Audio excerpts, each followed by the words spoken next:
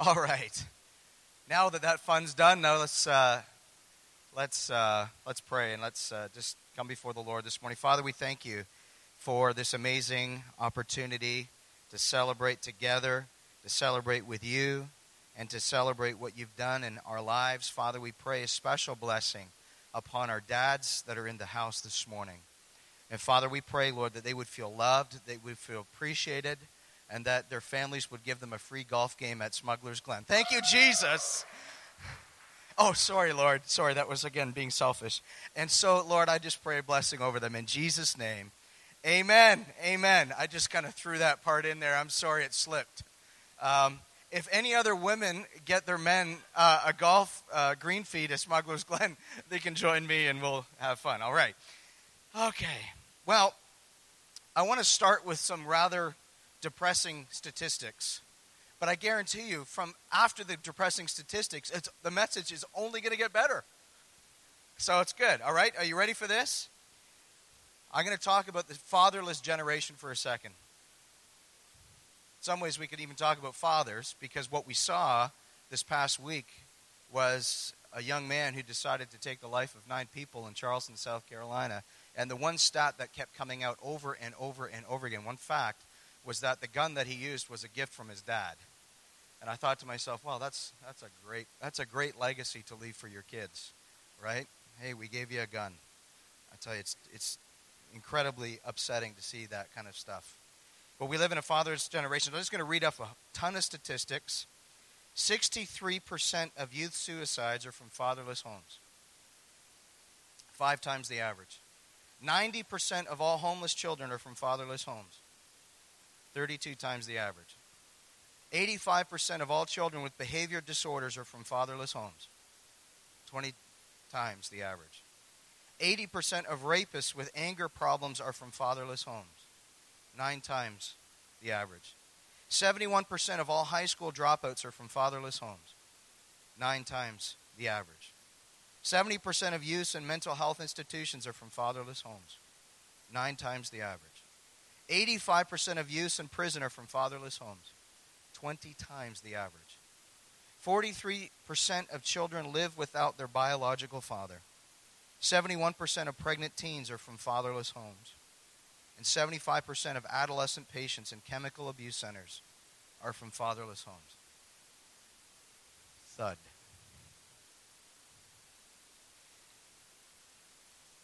A couple of months ago, we were at worship practice on Thursday night. For those that just want an extra special taste of what happens on Sunday morning, and if you want to come out Thursday night at 8 o'clock and just sit there and worship God with us, you're free to do that. We have some of the most incredible times together at worship. But one night we came, and one of the things that we do as a team is usually someone from the team comes and just brings a short little devotional or a short little thought about worship or about something that maybe is related to what the team is going through. And I did this a couple of months ago, and I came in and I got the whiteboard out, and I put on the whiteboard, what is a win? What's a win for Sunday morning for the worship team? And of course, the answers that came were phenomenal. They were well thought out. They were like really amazing answers. If I can say this morning, for you dads, for you men, what's a win for your life? I just read a whole bunch of statistics that proved what a loss was. So what's a win for you? If you could define what a win is, what would it be?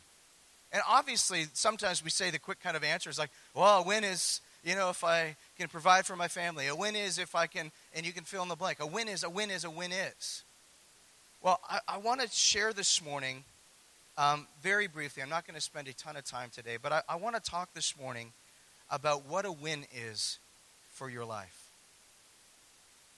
Most of us love sports. Most of us have an addiction to sports.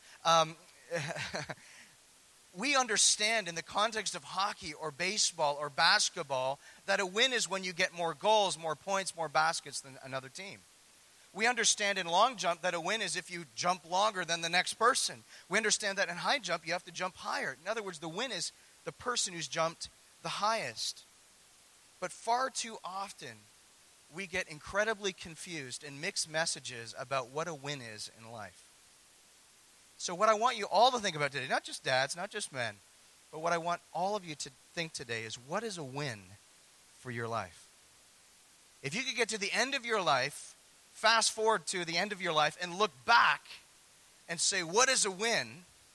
If I can say it like this, if you were a fly on the wall at your funeral and everyone's talking about you, what do you want them to say? What do you want them to say?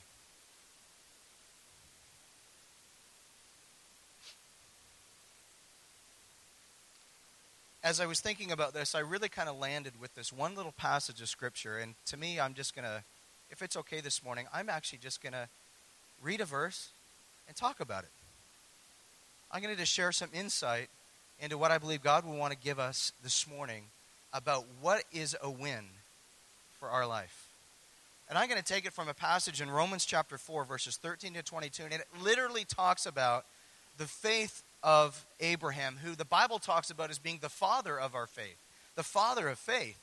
In other words, it's saying that he is the person that has been in charge and has lived out the concept of faith every single day of their life. And I'm going to just, as I said, read through this. I hope you get something out of this, but I want to just drop little nuggets of truth, especially for you fathers that are in this place today. I'm hoping that these little nuggets that I drop in this morning from these passages will help you to redefine, or maybe for the first time define, what a win is for your life. Okay? Are we good?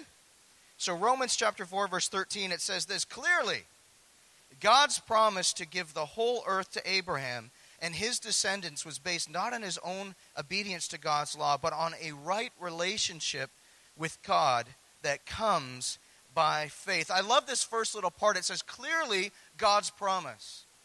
Clearly, God's promise. I want to ask you this morning, how clear is God's promise in your life? How clear is his promise in your life? When you think about the things of God and you think about what it is that you're pursuing, if I can say it like this, what the prize is, what the goal is for your life, what is it? And do you understand it clearly? If I can say this, the world has done one good thing, or one thing very, very well. I don't think it's a good thing, but it's done it very, very well. Is the world has been able to send you an incredibly, a huge amount of messages to you for so many years about what's truly important. So what it's done is it's created a disconnect in our lives to the point that we don't truly know what God thinks is important or what the promise of God needs to be in our life. God's desire for you today, men, is that the promises of God for your life is so ridiculously clear that you can walk out this place and not miss it. And then when you get to work tomorrow, no matter what goes on at work, you will not miss it. And when you get home and something's going wrong with your kids, you're not going to miss it. And when you come home after a long week of work and along this and along that, you're not going to miss it. Why? Because it's going to be in you. The greatest strength of defining and determining a win for your life is when you absolutely know it and are convinced of it in your heart. And that's the basis for faith. That was the basis for Abraham's faith. He had to be convinced of God's promise. I think where there's some confusion that comes in then is, what is God's promise? In other words, what's the goal for our lives? It's interesting that when you look up the Greek word for promise, it literally means this: the announcement of divine assurance. The announcement of divine assurance. How many need a little assurance in their life? Right? How many need assurance of the things that God's going to do in your life? Come on, let's be honest. How many men need that in the midst of the battle? Come on, we need that. We absolutely need that. God's heart for your life was that you would see clearly what God's promise is. There's a great misunderstanding in our culture today about what promises need to be fulfilled in our life. So what happens is we actually get excited and put our focus and put our faith on the very things that God never intended us to do. Can I ask you something? In light of eternity, what promises should you be pursuing? In light of eternity. Not in light of what's coming down the tube. Not in light of all the little news clips that you're getting off your smartphone. Not in light of any of that. But in light of eternity, what should be the promise of God that you are pursuing? Because I'll tell you right now, as soon as you understand it in the light of eternity, a lot of the stuff that is fluff, that's not supposed to be there, is just it's going to be obvious what's important. It goes on in that verse, in verse 13, and it says, "For God's promise to give the whole earth to Abraham and his descendants was based not on obedience to God's law, but on a right relationship with God." A right relationship with God. A right relationship with God. It's amazing here that word right, and that actually the New King James Version says righteousness. It actually means integrity of character. Integrity of character. God's desire for you is to emulate to the future generations, your descendants, your seed, an integrity of character and a right relationship with God. That's it. Guys, if there's only one thing that you get for the rest of your life, if that's all you get, men, if that's all you do in your home is live with integrity of character and right relationship with God, you can ignore the last 7 verses we're going to talk about because it's going to be irrelevant, because you're going to get the last 7 out of an understanding of relationship with God. The problem is too many of us are trying to achieve the promises of God without relationship. How many have ever had someone come to you, they don't know you very well, maybe they don't know you at all, and they try to bring correction into your life?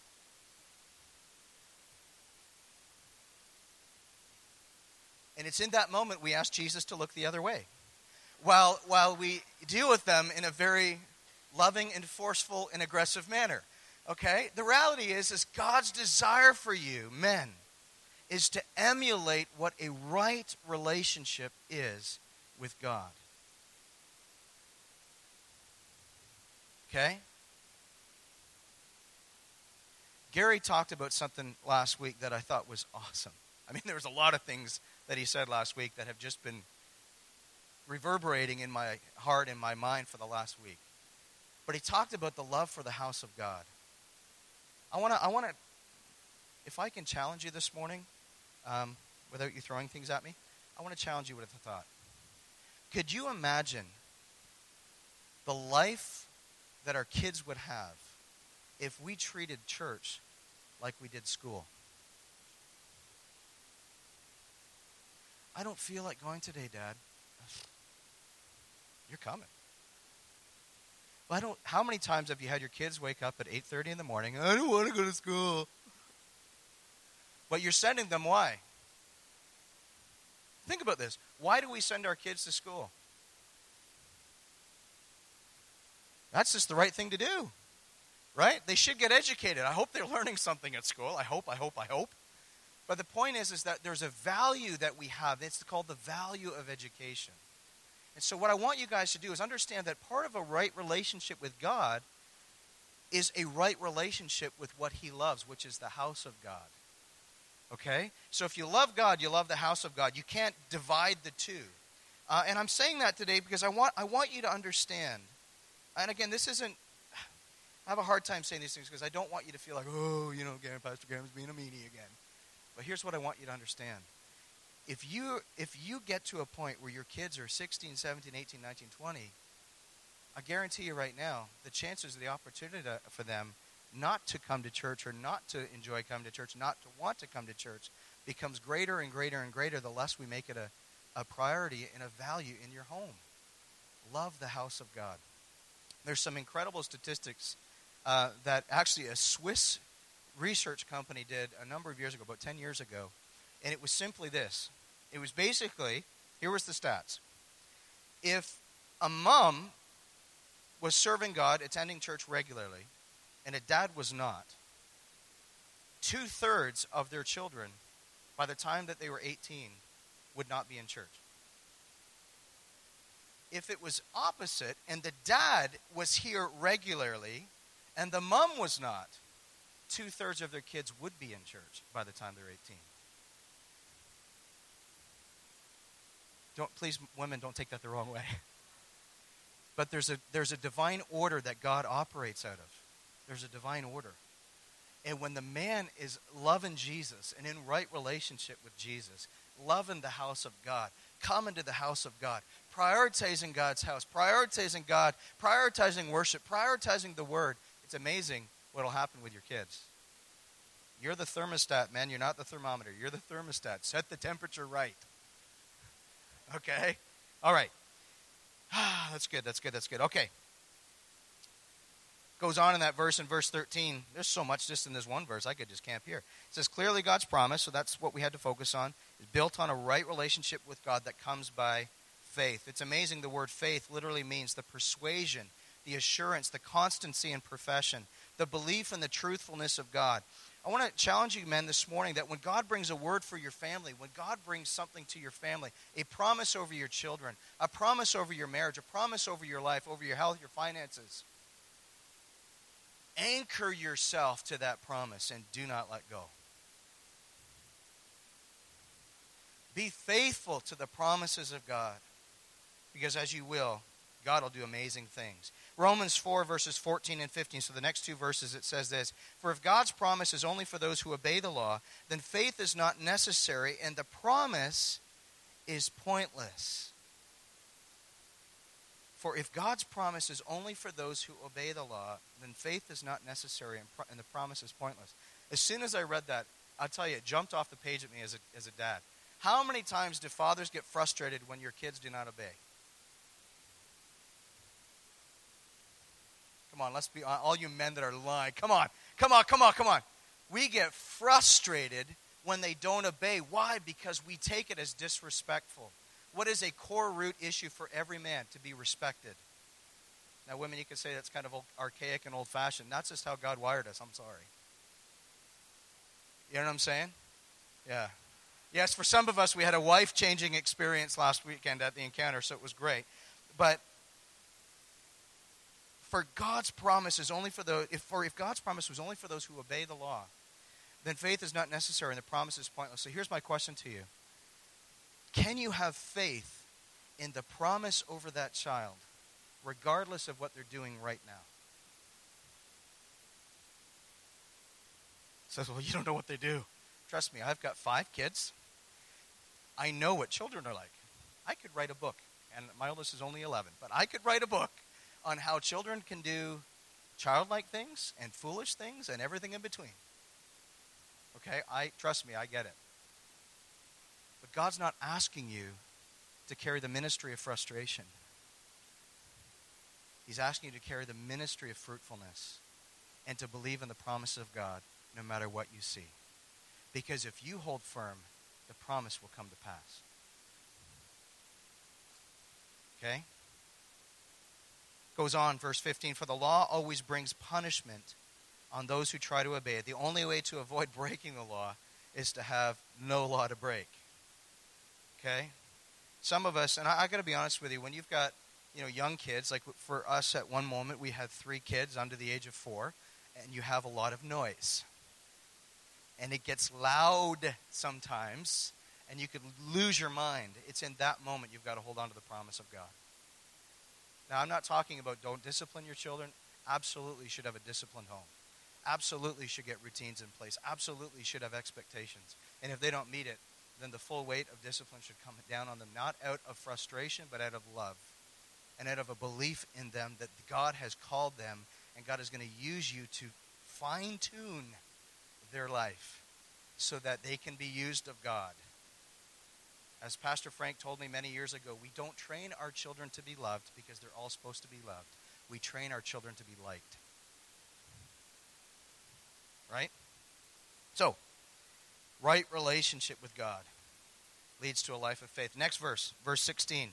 So the promise is received by faith. The promise is received by faith. The direct word of the Lord is received by faith. The promise of what's to come with your children is to be received by faith. Okay? It is given as a free gift, and we are certain to receive it, whether or not we live according to the law of Moses. For if we have faith like Abraham's, for Abraham is the father of all who believe. So the first question I had when I read that verse was, well, how do we have the faith of Abraham? Like, are we just supposed to live communally in a gated community and homeschool all our children and hide? Right? Because we don't want the world to influence us, and we want the faith of Abraham, and we don't want anything to come against that? No. Even though for some people that seems like a great idea, it's not the way to do it. So how do we have the faith of Abraham? Well, God gives it away in the very next verse. So follow with me, verse 17. And I'm just going to read the very first part. It says, that is what the scriptures mean when God told him, I have made you a father of many nations. God spoke, Abraham believed. God spoke a promise, and the father in the house believed. God spoke a promise. The father in the house believed. The father anchored himself to the promise. Now the thermostat in the house for the atmosphere of the house has been set according to the promise rather than the frustration.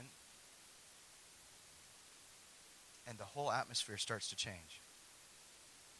Now the reality is how many know that the atmosphere in your house will not change overnight? Right? Some of us know our children all too well. Some of us know your children all too well. The reality is it's not going to change overnight. Okay? So how do we do it? We hang on to the promises of God. Okay?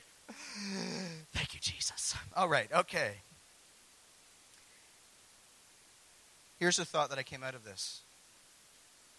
God said to him, I have made you a promise. I'm going to put Cameron's paraphrase on it.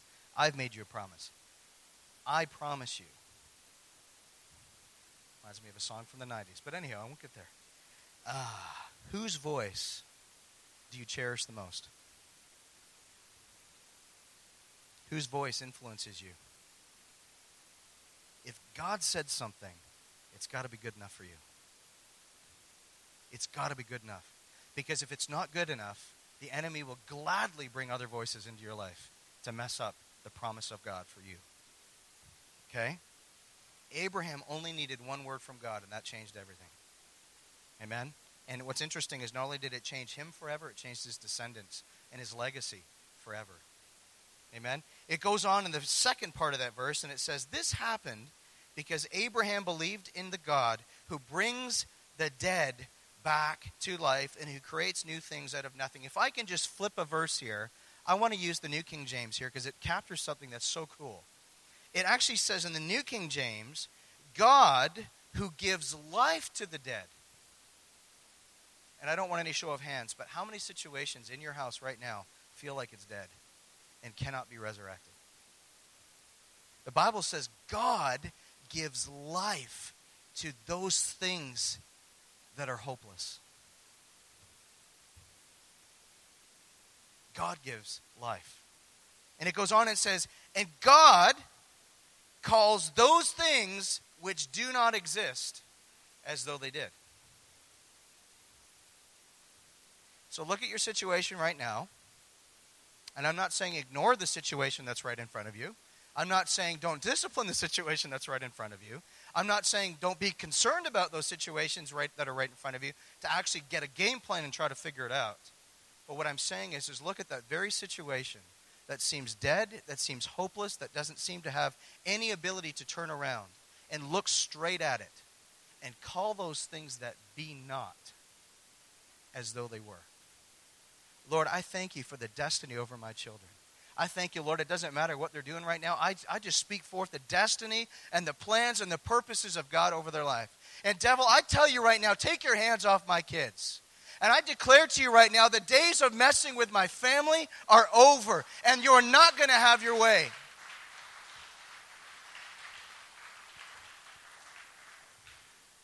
So many times we treat the promises of God with such indifference. And what God wants you to do is to look at things as the most precious thing that you've got.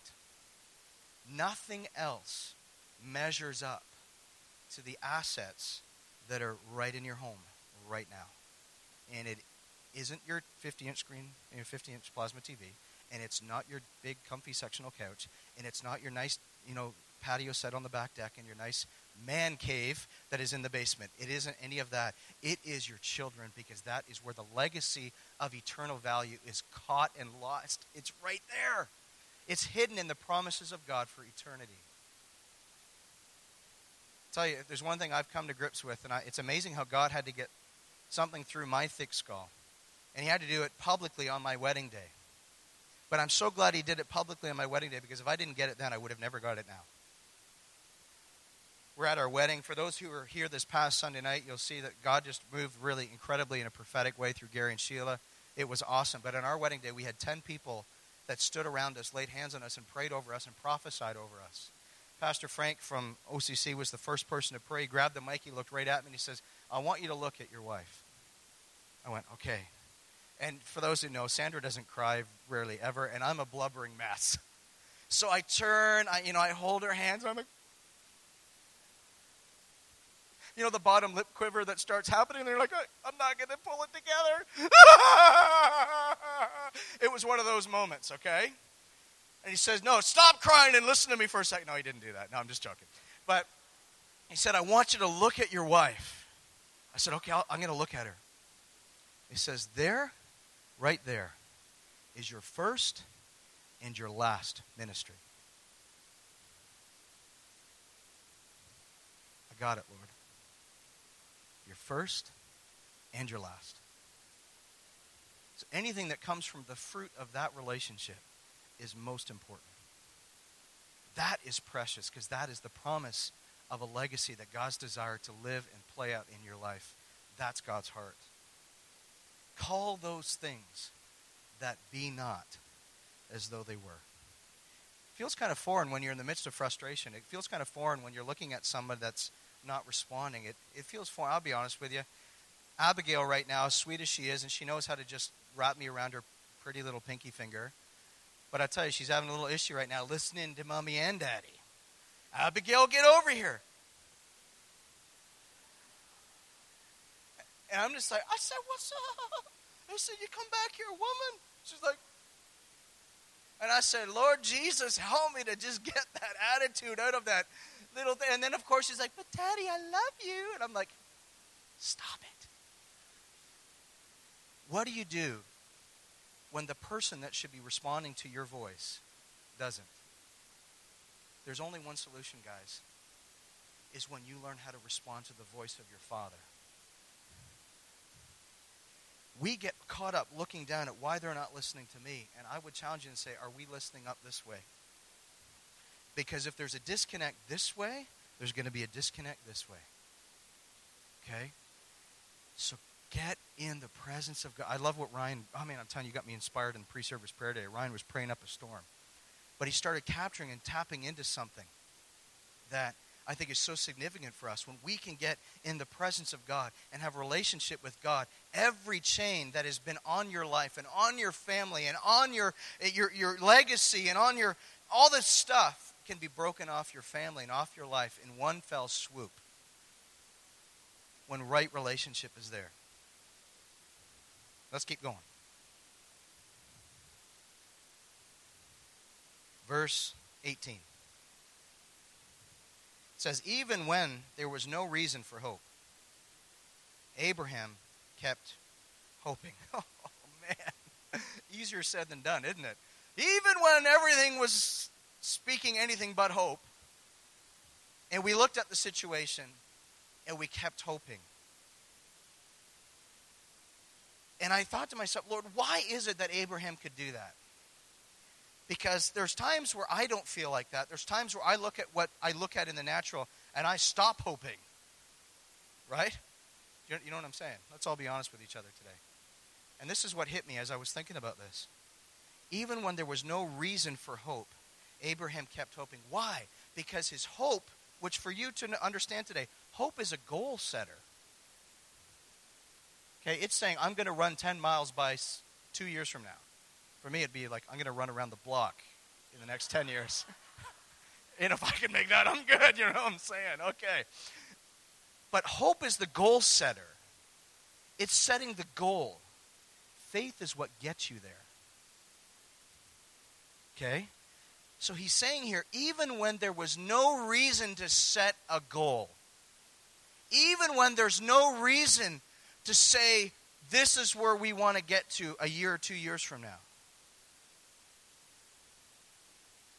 The key here is that you have to set the goal not according to what you see, but according to the promise of God over your family. So I don't set a goal according to what I see.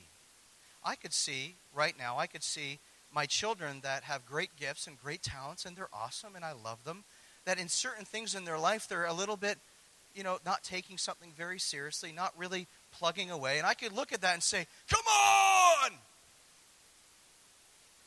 Do you know what I was like when I was that age? Is my mom and dad here?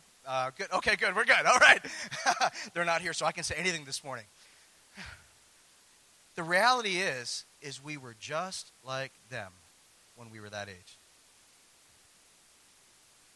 And the only reason we were no longer just like them is because someone believed in us and set a goal, set hope out for us and said, I'm going to walk with you and believe, God, that as you have faith, I'm going to join my faith with you, and I'm going to see the goal met and exceeded.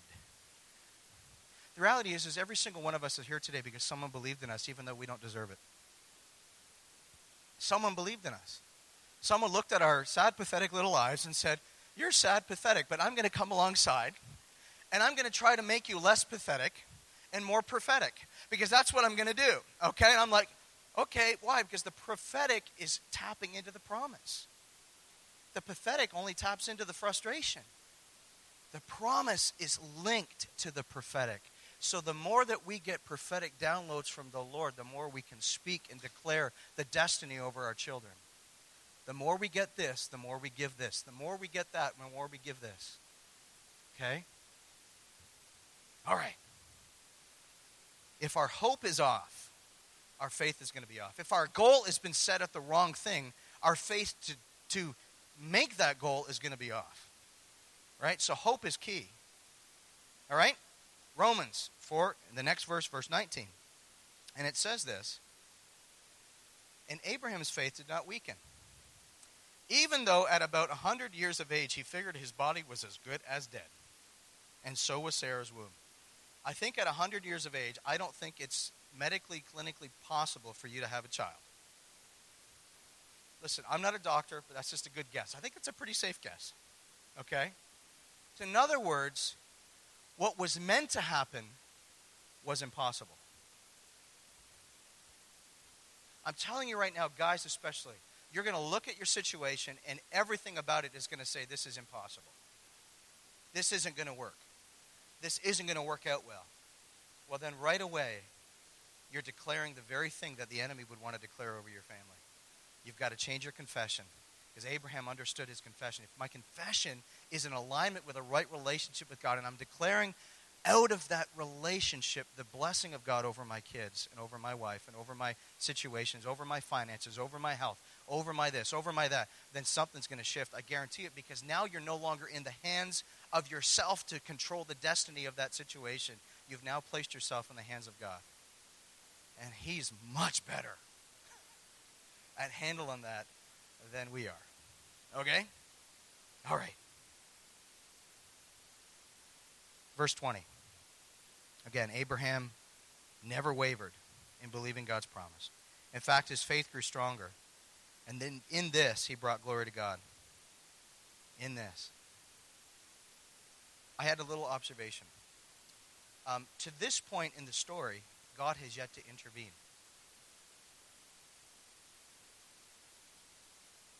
Okay? So what often happens is we want a little bit of proof of the divine before we become all in to that promise. Right? The problem is, if we want a little bit of the divine to bring assurance, then in reality, we haven't left the starting gate. So, the race is in front of you, and there's still, some, I don't know if you've ever seen the Boston Marathon, New York Marathon, but every mile and a half there's these water stations. So you can see the water stations ahead of you, and off in a distance you can see the finish line. But in actuality, you haven't left the gate. Why? Because the Bible says that we don't live day by signs and wonders. It says we live day by faith in the promises of God. How many know that's difficult when you don't see something tangible, but all you've got is something in your heart?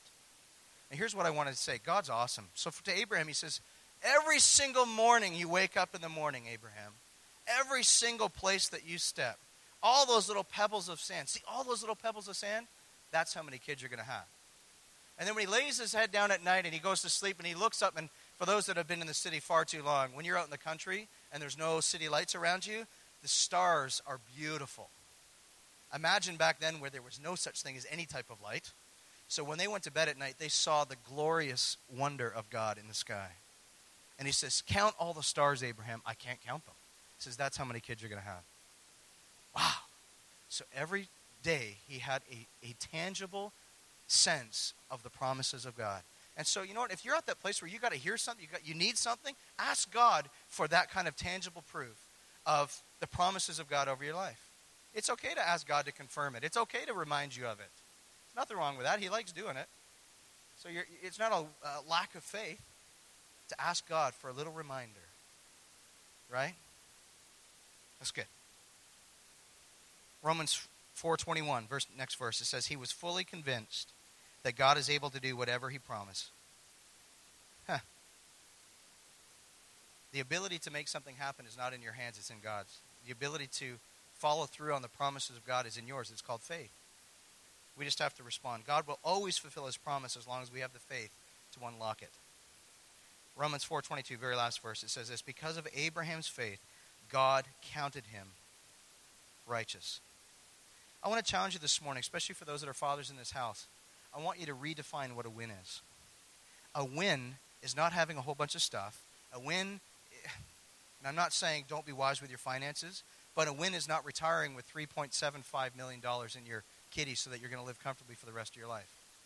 Although I do believe 100% that you should save and you should be frugal and you should do all those things with your finances to make sure that you can retire well. But what I'm saying is this, is a win for you is not in what you have. A win for you is what you leave behind. And I'm not talking about stuff. I'm talking about your kids. What are your kids going to live out? What are your grandkids going to live out? When you look at the story of Abraham, every time it referenced Abraham, it always talked to him about the children's generation and the children's children's generation and the children's children's children's generation. What was it talking about? Legacy never just has one generation and then it stops. Legacy has the ability to keep carrying on down the line. That's what's awesome about God. He wants the legacy of your family to travel down the line as often as it can. Now, I want to say this morning because I know some people can hear this and say, well, my situation, I don't have a husband that's there. I don't have this or I don't have that. And my situation isn't conducive for that. I want to say to you today, God knows your situation better than you do. God knows who he needs to bring into your life to help you, and God will do it. Every single person that is in this place this morning is living proof that not in every case scenario, it wasn't your parents that were everything for you when you needed it. God brought other spiritual mums and fathers into your life to help you along the way. So God will bring the right people at the right time. Those books, I know I don't have one in front of me with me anymore, but the book that we handed to Corey and to Wayne, the title of it is basically How to Be a Spiritual Mother and Father in the House of God. Why? Because if you can all be a spiritual mom and father to somebody else, we're helping everything along really, really well. And no one's going to get stuck or lost or left behind. That's our heart this morning. I want you to define this morning, what is a win? We know what a loss is. We read the statistics. Just turn on the news and you can see what a fatherless generation looks like. But what I want you guys to do this morning is I want you to redefine, even this week, it could even be today. I want you to sit down. If you have your spouse, sit down and talk about it. If you're a single parent and you don't have that situation, I want you and Jesus to talk about it. Get those that are in your life, that are spiritually mature, wise people in your life, sit down and talk to them about it and say, I want to redefine what a win is for my life. And Lord, I want you to help me see what is a win. Because there's nothing more frustrating than to get out into a game of hockey and to score on your own net. How do I know? Been there, done it myself. It's embarrassing. It's embarrassing when you try to rip a shot and rip it around the end boards and you actually put it in the top-hand corner of your own net, even though the shot was incredible. One of the best I've ever had in my life. And I was like, where did I find that Wendell Clark's slap shot? It was awesome, only to go into my own net. And then you realize in that moment, that wasn't a win.